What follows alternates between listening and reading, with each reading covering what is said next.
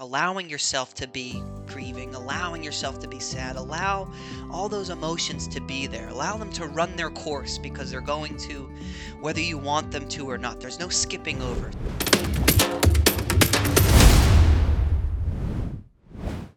Welcome to Finding Your Spark Again After a Loss.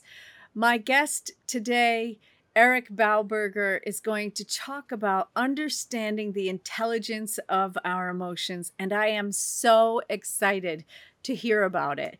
But before we go there, I'd like to just tell you a little something about Eric so that you kind of know where we all coming from, right? Because Eric is really impressive. So Eric Bauberger, BSCSCS, is a holistic life coach and motivational singer-songwriter. You got to hear this, by the way. Mastery Method certified and certified strengthening and conditioning specialist. Eric guides self-aware individuals to tune their minds and bodies to create ease and flow toward their greatest self.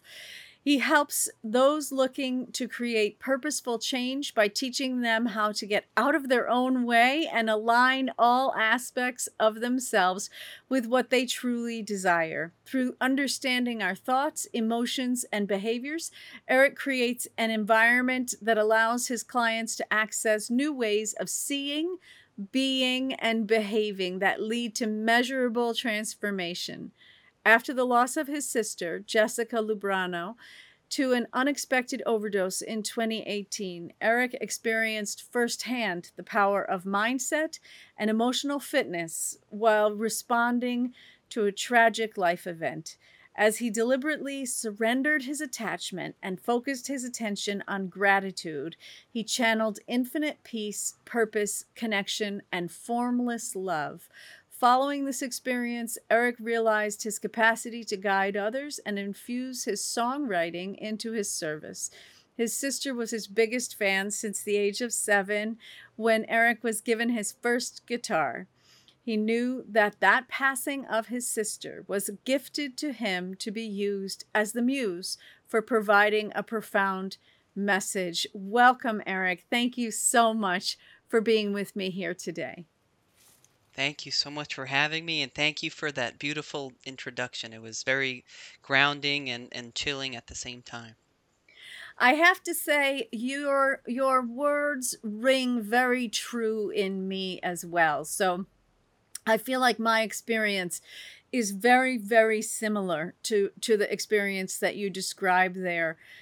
That's sort of being really deliberate with your focus and with what you allow in, and really understanding what happens when we listen to our emotions and respond to them, not necessarily by going further into them, right? But respond to them in a way that brings us someplace we want to go. So I'm really looking forward to this great conversation. Likewise. So tell us a little bit about your beautiful sister. What an amazing soul. And I'd love to just hear a little about her and that process for you. Yes, thank you so much for asking. It's funny to try to put her, to try to simplify and consolidate is a tough thing, but she was always everyone's biggest fan, everyone's biggest advocate. If someone was upset, she'd be the first one to try to like knock them out of it, and bring them back to joy. She was always for living in the moment, always for having a good time. Her friends are uncountable. She was always that sibling that just had tons of different friends, and it was always so much fun to be around them. And to see their perception of her when she was gone, it was such, it was obviously very sad and very traumatic, but to see the impact that she had on so many people, the way that she was that source of light for so many others, and in just this positive way. And while she wasn't, motivationally speaking or doing coaching like I am, she was this source of joy and fun and lightheartedness. She never let anyone take themselves too seriously. if I was in a mood, she'd be the first one to start like imitating me or doing something that might make you mad, like as a trigger, like immediately, but it immediately, following would break your ego down and break the seriousness, and she would bring you back to the moment. So, not only that, but again, every family member she had, she was always promoting, always lifting up, always encouraging to do whatever it was they were doing, and to bring attention to it. And especially with my music, she was always having me play, at block parties, or even in the very beginning over her phone to her friends. She wanted me to get up and to show people what I could do, even when in my opinion, what I was doing at the time wasn't that good. So, right from the start, she was just such an advocate for people to be authentic, and that's what she really was. She did not, positive emotion or negative emotion, she did not hide how she was feeling. She was always expressing and always true to herself. What a beautiful soul. That is so great. I love hearing about that. So much of that really reminds me of my own experience with my late husband, where there were things I learned about him I had no idea until I heard how he impacted other people, right? I mean, you're having your own personal relationship, and then all of a sudden you're like, wow, okay, this person had so many really incredible relationships and was a light, like you say, so that is such a lovely thing to hear about. What a beautiful soul. And you can't get the support like a sibling can give you anywhere else. They just are sort of in this unconditional position, I think, sometimes. And that's lovely. That's really nice. That's really nice. Yeah. Yes, it's So, very unique. yeah, yeah, it is. It is. It's singular. It really is. And I love in your description of her this idea of authenticity, right? This like unabashed authenticity really kind of speaks to really connecting to yourself and connecting to something bigger than yourself. And I know that that can be very scary for some people, and that it isn't always easy to do.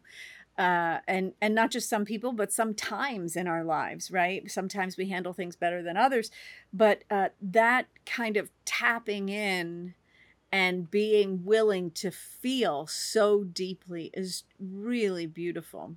So thanks for sharing about that. Yes. Yeah, I'm feeling your words as we speak. Yes, I This is one of the reasons I wanted to have you on, because you are I can so feel the connection with you, which is lovely. You're always in the present moment. Such a good example for us all. thank you so much. Yeah, it feels this space feels good. It's very resonant. So, when we were setting this up, we talked a bit about understanding the intelligence of our emotions. Now, what's funny is when you go on the internet and you put something like that in, people start talking about emotional intelligence, which is really not what we're talking about here today. It's something more in relationship with your emotions than simply in awareness of your emotions, isn't it? Yeah, there's definitely a few ways to go about understanding how a particular emotion is trying to serve us. Whether something feels resonant, and you could say that there's a more expansive feeling or a more constricting feeling. And while there's a whole spectrum of emotions that show up in different circumstances, there's ways to use them. And when I say intelligence, there's ways to understand them, understand what their purpose is, understand what their service is. And when you understand that deeper rooted intention of that emotion and its expression, it really is intelligent, and it's always coming from some deep place within us that we're usually not aware of. We don't typically understand the emotion as it happens. And coming back to that, either an emotion being more expansive or an emotion being more contracting or restrictive or resistant, That's always telling of what we're or how we're seeing something, what our perception is of something.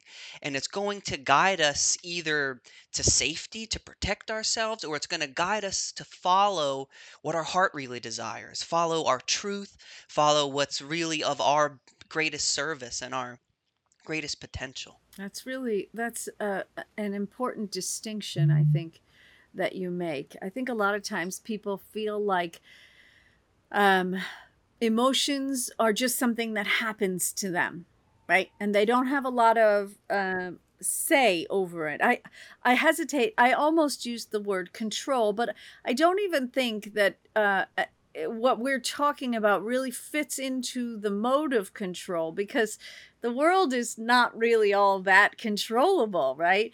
But it is possible to surf, and to surf in a way that brings you someplace you want to go.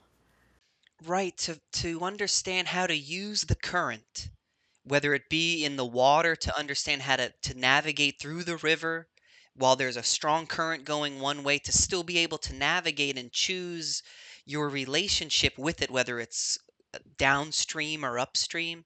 And the same thing with sailing, right? There's people could sail upwind, and it's all because they know how to navigate and position themselves and find a posture.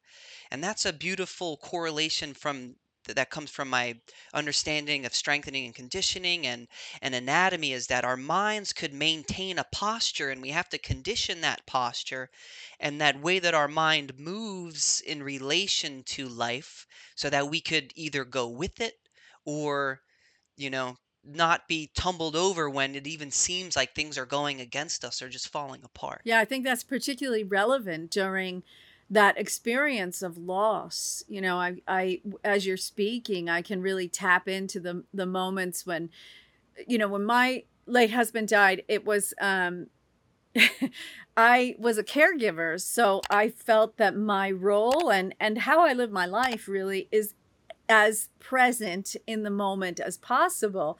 So he was alive for me until he wasn't, right? As opposed to sort of going like, well, this is how it's going, it's going in this direction, right? I sort of was super present, and that feeling of what is the next moment and the next moment, and what is the purpose of this space that I'm in now. So now I have this person who I want to be in physical relationship with, and they're not here anymore, and I'm in some other relationship with them, and sort of to say to yourself, what's happening in me in terms of, can I really be present? And if I can really be present, then I can might be able to navigate those waters that you're talking about. Um, how do you feel about that presence? Does that really ring with you? Yes, presence, that as an idea was the first kind of consciousness shift that I was able to become aware of and make, um, just by realizing how much my mind was not here and now. And as soon as you could begin to become aware of how your mind trails in other directions naturally and bring it back, you could become more aware of what you're thinking and why you're thinking it and how you are relating to a particular moment. Am I resisting? We can't be aware if we're resisting a moment if we're not present in that moment. So I love how you said through that process you were present. And as things changed, as all things do, you were able to maintain this posture and this awareness of, what is my relationship now? Where do I go from here? And that requires presence to not be overcome by the thoughts that will inevitably happen. We're not meant to be thoughtless beings, but as we become mindful and aware and kind of take a step back and create space in between ourselves and those thoughts and those emotions, we can navigate more easily and take more clear, conscious, and deliberate steps. And that's what it sounded like. You were very kind of deliberate in how you were approaching the situation as it happened, rather just letting it happen to you it happened for you and with you, and that's how I feel as well. Yeah, I think there's a complicated dance for me actually where I'm am in that space a good bit of the time, and that's my resting place, right? That sort of let's be completely present and here and really aware of ourselves, and all of that is kind of that's my default position in a lot of ways, but you know, in a lot of relationships when you lose someone who you've got business with, or you've got financial concerns with, or you've got children with, right? Or you've got siblings who also relate to this problem. There's like all these real world things that have to be dealt with. And so for me, I can remember the times that I came out of that being fully present moment were times when people would say things like, uh, how are you gonna pay for the funeral or whatever? And I'd be like, "Mm, that's an interesting question. Guess we got to figure that out," or whatever it is, right? And so I think a lot of times people jump forward and jump backward, and we're kind of all jumbled up in the filing cabinet of time, and our emotions don't really seem to care. They don't care if you're in the past having a regret or in the future having a worry. They don't care. They're like, "Okay, I'll worry." Yeah. Yeah, they express themselves as soon as they feel themselves being called upon. And our thoughts is what calls them. It's what creates the signal that causes a certain emotion to come to the surface. And so when we feel that, what is that next step? So that was beautiful how you described it. We have a thought, something happens in our bodies, we feel an emotion that we can maybe identify, and then what? What do we do with that in order to know what to do with it? Yeah, so the first thing is to, and I laugh because it sounds redundant and I say it all the time now, but we have to feel the feeling. We have to allow ourselves to feel the feeling. And if we break down the word emotion into the letter E, which means outward, think exit or external, and motion, which means movement, and emotion is just an outward movement of energy. And typically, when something happens, we have a perception of it and we have thoughts.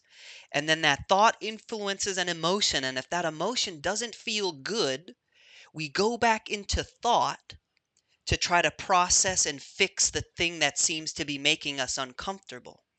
But it's really our thought about the thing that is making us feel uncomfortable. So, first and foremost, just to feel the emotion, and research shows that just 90 seconds of keeping our awareness or our attention on an emotion allows it to move. It might not be the end of it. Grief is going to come back, guilt is going to come back. All of them are there in different doses. But the first thing is just to feel it so it could move outward and be expressed. And then, depending on the emotion, determine, whatever the emotion is, could determine what we do with it. Um, for me, if something like sadness comes up, because I've been in a very masculine mindset growing up, so when sadness comes up, I just try to, would normally try to stuff it down. Whereas now, allow it to be there, and I might not consciously know what to do with it, but just allowing myself to feel it allows it to slowly simmer, and I feel lighter afterwards rather than nothing has changed and I'm kind of back in a pattern. But then something like anger. Anger could be really seen as a negative emotion, but anger tries to help us take action. So if you're feeling angry, asking yourself, what action does this anger want me to take? And the anger kind of works twofold. The anger is also a protector. It's usually protecting a part of us that feels vulnerable. So to ask yourself also, what action does this anger want me to take? It doesn't have to be violent. It could just be like, okay, I need to create a boundary. That's an action. But also, what part of me is feeling vulnerable? What part of me is afraid? And that's the emotion that we really need to tap into and feel and express. Um, but really trying to simplify that, if an emotion doesn't feel good, if it's constricting, if it's tense, and we know when it doesn't feel good, even if we can't label it, to ask ourselves what we're thinking right now. What are we believing? Because we have thoughts, it's like thousands of thoughts a day or something like that. Um, but it's the ones that we believe that influence how we feel. So if we're feeling a negative emotion, ask ourselves, what are we believing right now? And then simply asking, is it true? And most of the time, it's not even true. But if you could have enough presence and enough awareness of that you're having a negative feeling, and that negative feeling is being caused by a thought, you could kind of reverse engineer the process.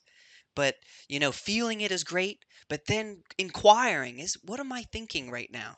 And that's how you start to take dominion over the mind, rather allowing it to control you. That is really interesting. So when you were talking about emotions, I had the sense that we should be talking about feeling them in your body as well. Does that ring for you? Yeah, yeah. You want to talk a little bit about that? Yeah, so this part in particular, I became very aware of and trained in the coaching program that I used to certify in, called the Institute for Coaching Mastery, led by a woman named Alyssa Nobrega. And she specialized in somatic therapy, meaning the body, and she helped us understand the very intimate connection between an emotion and a sensation in the body. So, certain emotions you feel right in the gut. You feel tension in the stomach, right? And that sometimes that will be associated with confidence or a lack of confidence, or different fears. And then, something like guilt or like grief could be more in the heart, or in the chest area. You'll feel tightness. People feel it in their throat. I know tons of people that always feel a weight when they feel overly responsible, they feel a weight on their shoulders. So if you're present enough, you could feel how this emotion is expressing as a physical sensation in the body. And once you become aware of that, you could then use it to your benefit. That's where you could put all your attention there. Or if, like, before I perform, if my heart's beating fast, just putting my hand there and just feeling that, rather than trying to not be nervous at all. um, and then again, as you tune into the body and notice those constrictive areas or those tense areas, we could also feel into relaxed areas or resourced areas. And there's a lot of great meditative approaches to create a release or an expression of some kind by feeling into those. And sometimes it's just speaking from it. Other times it's tuning into when this feeling might have come about. And it's just making those connections. And I've heard creativity described as that one time. Obviously, like, creativity is like a form of expression, but creativity could also be the way we make a connection between seemingly disconnected things. And sometimes people have memories of certain things, but they're not connecting the emotion that they currently feel with any of their memories or any of their conditioned kind of moments that really ingrained that mental emotional response to something. I'm not sure if that answered your question, but yes, the the body is a great way to explore the emotions and where they come from, and how they're trying to serve ultimately. I love that.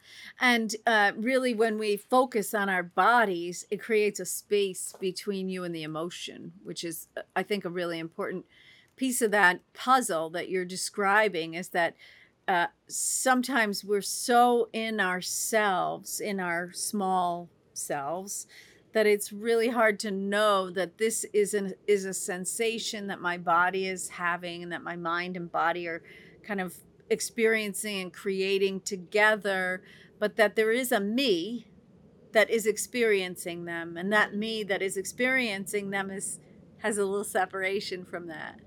And so when you described, oh, maybe I have a tightness in my chest, maybe I have a tightness in my belly, when you started saying, okay, this is what my body feels, then there's a slight separation there, and it becomes maybe a little less overwhelming, right? That feeling. You can get a little space between you and it. Yes. Yes, so our awareness, like that, that capital me, if you want to put it that, our awareness is spacious in and of itself. Right? So you put that awareness on a sensation in the body, you create space for it to be felt, to be expressed, and just to be held there. Whereas the ego, or our identity, our idea of ourselves, is identifying with the story more than the feeling. It's feeling like a victim to whatever's causing that emotion. It's like it's this outside thing that's causing this feeling. And that's funny because the word ego, people could think like, oh, someone has a big ego, they're being like cocky, or they're being like, it's more like grandiose. But ego goes the other way too. It's when we feel like a victim, we're caught in our ego rather than our essence and our awareness. But exactly what you said, when we come back to that awareness, that capital me, naturally we're creating space for that emotion to be felt and to move. Mm. Right. So, and to move. So that's the next piece of that puzzle, right? Is that the energy that is that emotion is going to move. It's going to move someplace. Now, when you work with people, are you working with moving that intentionally or allowing that movement? You know, I guess the reason I ask is that in my recent experience, I felt like the imagery of moving from sadness, which is very immobile, in the middle of a literal move, right? So my house sold and I had to move everything. Um, to move that energy up the body just a little bit into anger gave that mobility, gave my body, freed it up from sedentariness to be able to give it real mobility. So do we move those intentionally up, out? There are a lot of different uh, approaches to this. Yeah. Yeah, so I have a few answers, but I want to keep them concise and simple. First and foremost, that putting your awareness, creating space, allows it to move, because of when we're in thought, it stays compressed. When we're judging it, it stays compressed and it stays stuck. When we have space for it, so like our awareness is kind of, because it's like open and spacious, it's receptive. So that receptivity to it, that allowing to feel, allows it to move. So that's one way. Another way that I was taught, again by Alyssa Nobriga, was to resource a positive emotion. So if you feel this, if you feel this guilt in your, in your gut, and it's constrictive, and you then invite in, within your awareness, someone that you've always felt safe with, someone that you've always loved, a resource. Like, so the guilt is an unresourced emotion, that positive loving energy is a resourced emotion. So sometimes, by then, like if you're afraid, by inviting in a positive energy with that negative energy, it neutralizes, or it makes it feel safe enough to move and to change, or to that tension to be released. So so that's the second. So you could feel it, create space, and it moves. You could bring in a resourced emotion to allow it to move, but also physical movement. And in particular, breath work. So a lot of emotion can be stuck in the lower parts of our body, and when we rapidly breathe, when we hyperventilate and go as deep as we can and create that physical movement, there's a clearing of that energy. It really taps into our nervous system. And something that differentiates us from other animals, so to speak, is that we're the only ones having these thought processes that keep our emotions stuck. When you see two ducks fight, for example, When they're done fighting, they flap their wings really hard and they expel all that excess energy. The human just goes into thought like, "Oh, that son of a gun shouldn't have said that," and whatever else, and the emotion stays stuck. So, but we have the ability to deliberately tune into our nervous system by hyperventilating or different types of breathing techniques, and that also helps it move and creates that clearing, which is a beautiful, beautiful experience. Yeah, there are so many amazing, breathing techniques, that will allow you to get to that exact space, and I love that you're bringing in this idea of moving the energy out of your limbs, right? Because a lot of times what you're going through is really a nervous system response to, should I fight? Should I run away? Should I, right? And so you're in this piece of your nervous system that is creating a whole bunch of energy. And so I know there are some people, I have never been one of them, who like to go for a run when they're anxious or something. So finding ways to do that through breath work, or going through for a run or whatever, or flapping your wings if you're a duck, right? Um, yeah, I love that. I love that. So, I want to touch here a little bit on this piece that you wrote in that we talked about here, at the very beginning, where you talked about the passing of your sister as a gift.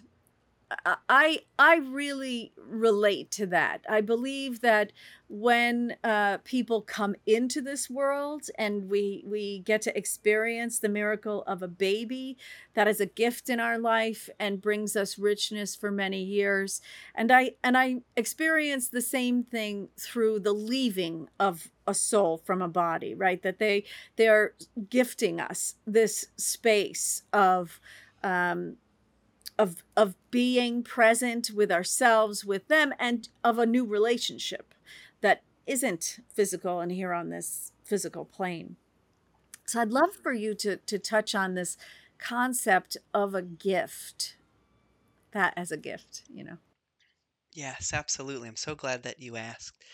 Because people like like that, someone that isn't aware, or people that haven't experienced something similar, could quickly think like that sounds kind of crazy, or like I'm in denial. And I've questioned that. I'm like, am I just in denial right now? But what I've read and what I've found is that life will try to shake you awake if you're unconscious, or if some people say you're in a slumber when you're not aware of who you really are and what you're truly capable of. And while I was slowly becoming aware of the the ability that I had to have a wonderful experience, I always felt like life was just happening to me. Once I was able to begin to wake up to become a more deliberate participant, like I was already doing that, and then my sister leaving was that breaking open of that aperture of possibility. So the dramaticness of that, it shakes you awake. It makes you become present. It makes you realize what's important. It makes you realize what you're going to spend your time on. Are you going to bicker with people, or are you going to let things go? Are you going to keep working that job that you don't like? Or are you going to do what you really love? So, death and war and all these seemingly horrible, they're horrible in their own respect, but there's a gift within them. Within that darkness is always a light. There's always an opening and an opportunity. So primarily that gift was, am I going to do what I think I should do, or am I going to do what I want to do with my life? That's the first gift. The second gift was the opportunity to put the tools I had been practicing to the test. And the tool was being present and surrendering. As soon as my mom called me, I knew if I don't let go, this is going to hurt really bad. I'm going to suffer if I don't surrender. So it was an opportunity for me to let go and to trust and allow the universe to do what it does. But what's beautiful, and Eckhart Tolle writes about this in his book A New Earth, that when you surrender, everything that's available to you becomes more apparent. So I was able to become aware, like, okay, it seems like my sister was in a coma for 11 days. Because I was so present and because I was so surrendered, I became more like, okay, I might need a miracle to happen. And so I started doing my research. How could I influence something spectacular to happen? So we found different essential oils and we were diffusing them and putting them under her nose. We were massaging her feet and her hands and we were telling stories and playing her favorite music and we had friends on TV. So because I had surrendered, I had this awareness, okay, how could I energetically contribute to her healing? And even though that failed, so to speak, that I didn't bring her back, I didn't raise her from the dead, right? Where that was my hope, that was what I had hope for, that that could happen. The miracle was what I was able to tune into in that surrendered state. So when I let go of her physical body, I said, okay, universe, you take her form. And I open myself up to whatever is available for me, I'm ready to receive. And everything that was non-physical about her, her personality, her love, the way that she affected people, her energy, whatever, however you want to label that, it immediately came back into my experience. I felt one night, so we stayed with two of her best friends, Karen and Linda. They took in my family, they fed us, they let us sleep there, and they truly nurtured us through this experience. And if you take a step back, it was, oh, the love that my sister shared with them transcended through them to love me and my family, right? So through these people, through all the other friends, I could feel her love coming to me through other channels. And what I was saying before was I was standing in their living room where we were staying, and the space around me, I felt it just fill up with Jess. Her essence just filled up the whole room. I was like a fish in the ocean. It just surrounded me. And one, yes, it was letting me know that she is beyond physicality, which is reassuring, right? It's like, okay, it wasn't just, the turning off of a switch. She still exists in some way that I can't truly comprehend. But deeper than that, or in addition to that, was just this knowing that everything was okay. Everything was absolutely okay. She is fine. And the first night we slept at the hospital in the ICU, my younger brother Keith had a dream, and my sister came to him and just said, "It's okay." And I misinterpreted that, thinking that that meant she was going to come back. But really, she was saying, "All is well.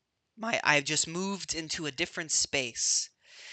And the third gift being what you said in the beginning when you were introducing was I immediately knew that I was supposed to use this not only in my music as something very real and raw to express this dark experience, um, but I was given an experience where I applied tools that I could then teach other people how to use. I'm like, okay, this works. Being present works. Being in a state of surrender and then gratitude.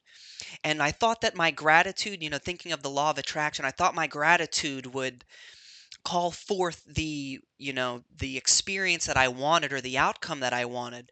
But it really just attracted to me everything that I needed to move forward with inspiration. And I felt so much inspiration and I felt so much humor even. I'm like, my sister would definitely want me to use her death to my benefit. And I could feel her laughing at me because it's like, yes, use it. This is for you to use. So multiple, it was like Christmas, multiple levels of gifts. Yeah, I totally understand that. That's a beautiful way for you to put that. Thank you so much. I I want to ask because I would love to talk to you for hours and hours and hours, but we are sticking to that 30 to 45 minute kind of range, and so I just want to ask if there was only one thing that you could say to our audience about how to really be able to get from where loss leaves you to having a real spark in your life, what would that be? Yeah, I think it starts with presence,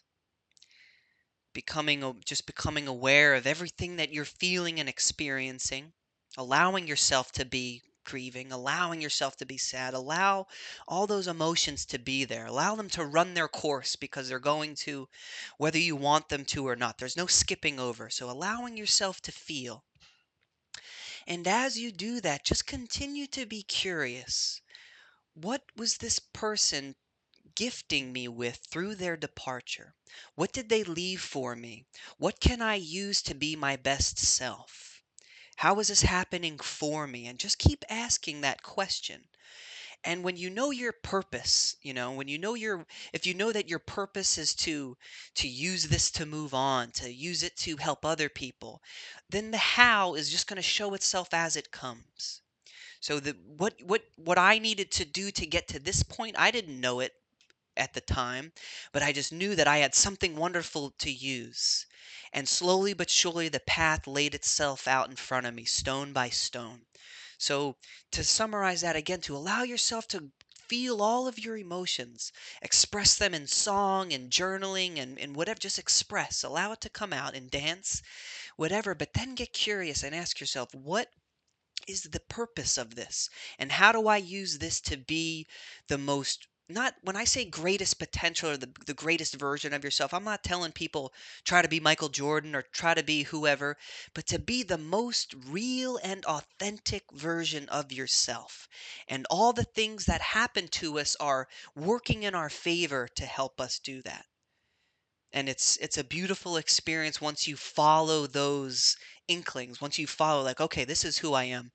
How do I express that? How do I bring that to the world? And even how could I use my most authentic expression as a way to serve my fellow humans? That's the sweet spot, I think, when we could express who we really are most authentically. And that in and of itself is of service, but I think it goes beyond as well. Super. Well, thank you so much, Eric. We will make sure to link up all the links that there are for you so that our audience can keep in touch with you. You are an absolute joy to speak with, and I really appreciate your time. Thank you so much. It was such a pleasure to be here. I'm so honored and grateful, and you held wonderful space and asked the most beautiful questions and have the most beautiful experience to share as well. So this was couldn't have been easier for me.